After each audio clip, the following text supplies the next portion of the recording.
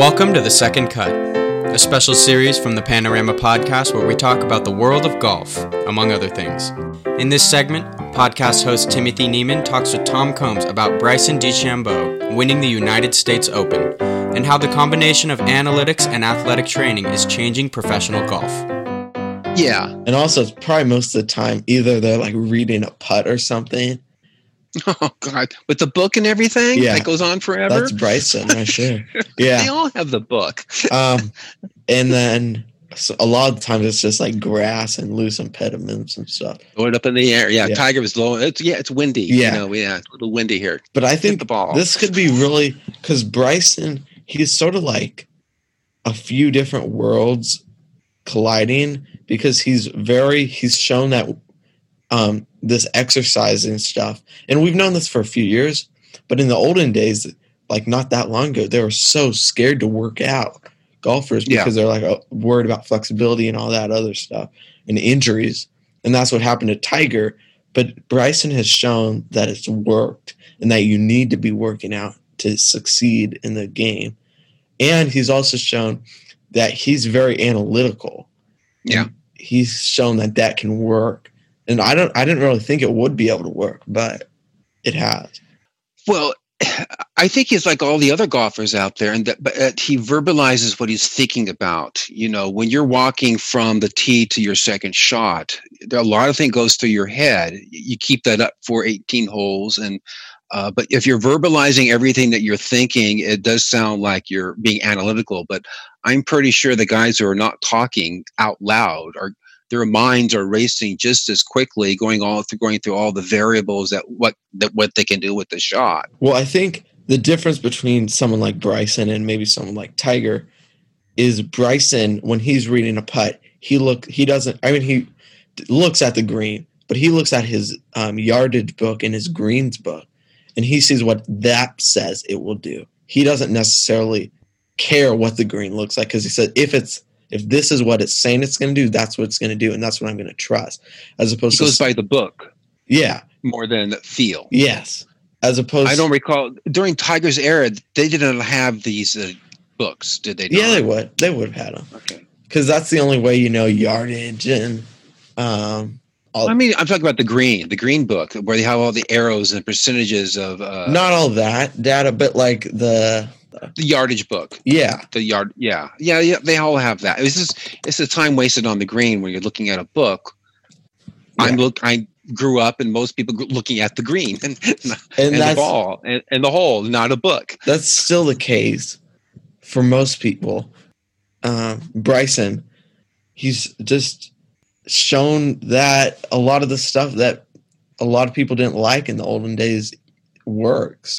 What do you think of his, he didn't lead in distance during the U.S. Open. What do you think of his length and his power? And do you see middle linebackers playing golf now? Well, I think that one of the things with golf is that the distance, the reason the guys on the tour hit it so much farther than the guys like anyone else is because they've learned to maximize their distance, not just because of how strong they are and not just because of what muscles in particular they're working, like the lats and the glutes and whatever, which are more akin to golf, which if you're a golfer, that's what you're working out. But it's also their swing is so perfect that they're able to, get every yard out of that ball and maximize the distance. It's not just... No bodybuilder could just go up and hit a ball 300 yards. Plus, it takes a lot of practice, and you have to have a really good swing to be able to do it. So I think repetitive swing. Yeah, I think that's a big misconception where, like, he's this buff guy walks on the tee and he's going to hit it super far, which isn't necessarily the case, in my opinion. Well, look at Bubba Watson. Yeah. That's not a big man. No. And those aren't big muscles on his forearms or his hands. There's something else about his timing that he can pull 340 out. Look at David Hoppy, my coach, who can outdrive probably almost anyone in the world, really, except for those really top guys. And he's in his 50s and hasn't played competitively in years, but he's just got the swing to be able to do it. And he's probably hasn't worked out in years. No, he's worked out, but lifted serious weight in years. But they're able to do it, which is it just shows you, how good these guys on the tour are. Grown. It's U.S. Open rough, and that's what makes the U.S. Open so great, in my opinion. Because I love to see guys shooting over par. That's what the U.S. Open is. And we saw this year, Bryson was 6 under par, Matthew Wolff was even, and everyone else was over par. Yeah. So it's just really incredible. That's what a U.S. Open should be. It also shows you how good Bryson was and is to win a golf tournament by 6 strokes in the U.S. Open, among the best in the world. It was Tiger-esque. For sure. How much did Tiger win by? About like 12? He won I think the one at Pebble Beach was the one that impressed me the most. He was like only one under par. Yeah. Everyone else was over par. It was rainy, wet, thick, long Pebble Beach course. And that's when, basically, he came in with more hype than you can think of for a golfer. Yeah. Joining the PGA Tour, and he lived up to the hype, which is very rare in almost all the sports that we watch, to live up to that kind of pretense. Not just did he live up to it, he exceeded it. He exceeded it.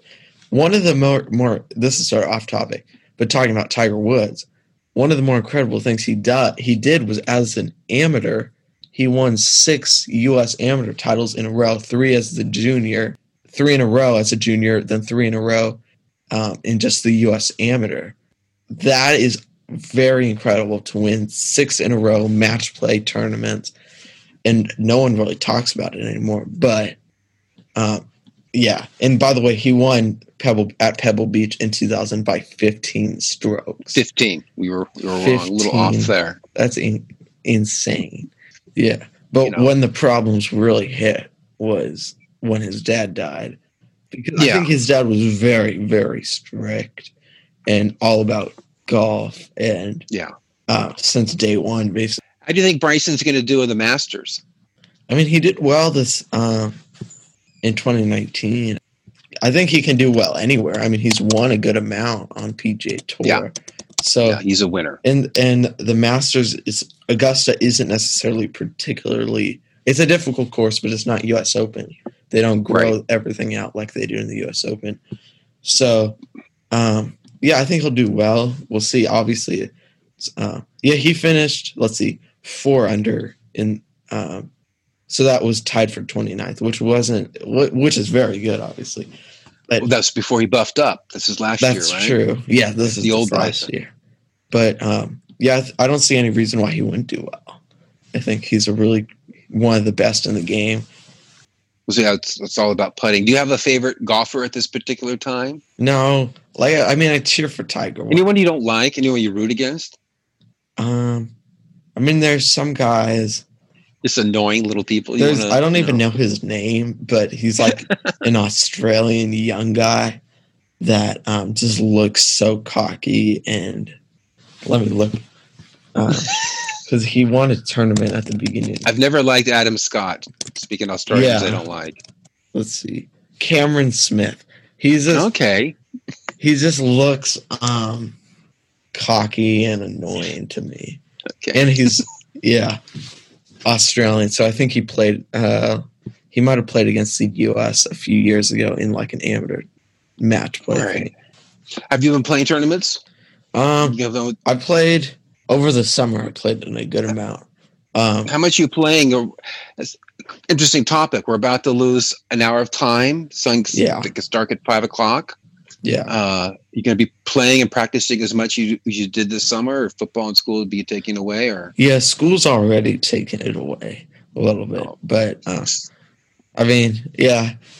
obviously time changed, but it also allows me to get out on the course when it's a little emptier because I can play quicker than most people. I plan to play next week. Where? Well, number one, I have not hit my driver yet. Uh-huh. I have an owie on my finger. You see my finger? I have a blister. Yeah, that was Friday. I've moved up to medium bucket, my belly. You know what? Phil Mickelson's now doing some stuff on the Champions Tour. 50 and over. Yeah. 50 and over. That's awfully young, I think, to be a senior. Don't you think? Say yes. Well, I'm still 49, you know. I've been 49 since you're in 7th grade. Well, it's incredible how Phil Mickelson is still, like, he's 50, but he's still, you know, he didn't play. He hasn't been playing great, but he's still in contention at a U.S. Open. Now, a lot of guys like Jack Nicklaus and Arnold Palmer, they both played like for 40 or 50 years competitively, which is... Well, the senior tour. They started the senior tour. Because they had the exemptions in like the Masters and the U.S. Open, they would go there. Because Jack Nicklaus played in the 2000 U.S. Open. Missed the cut, but which probably is what they hated.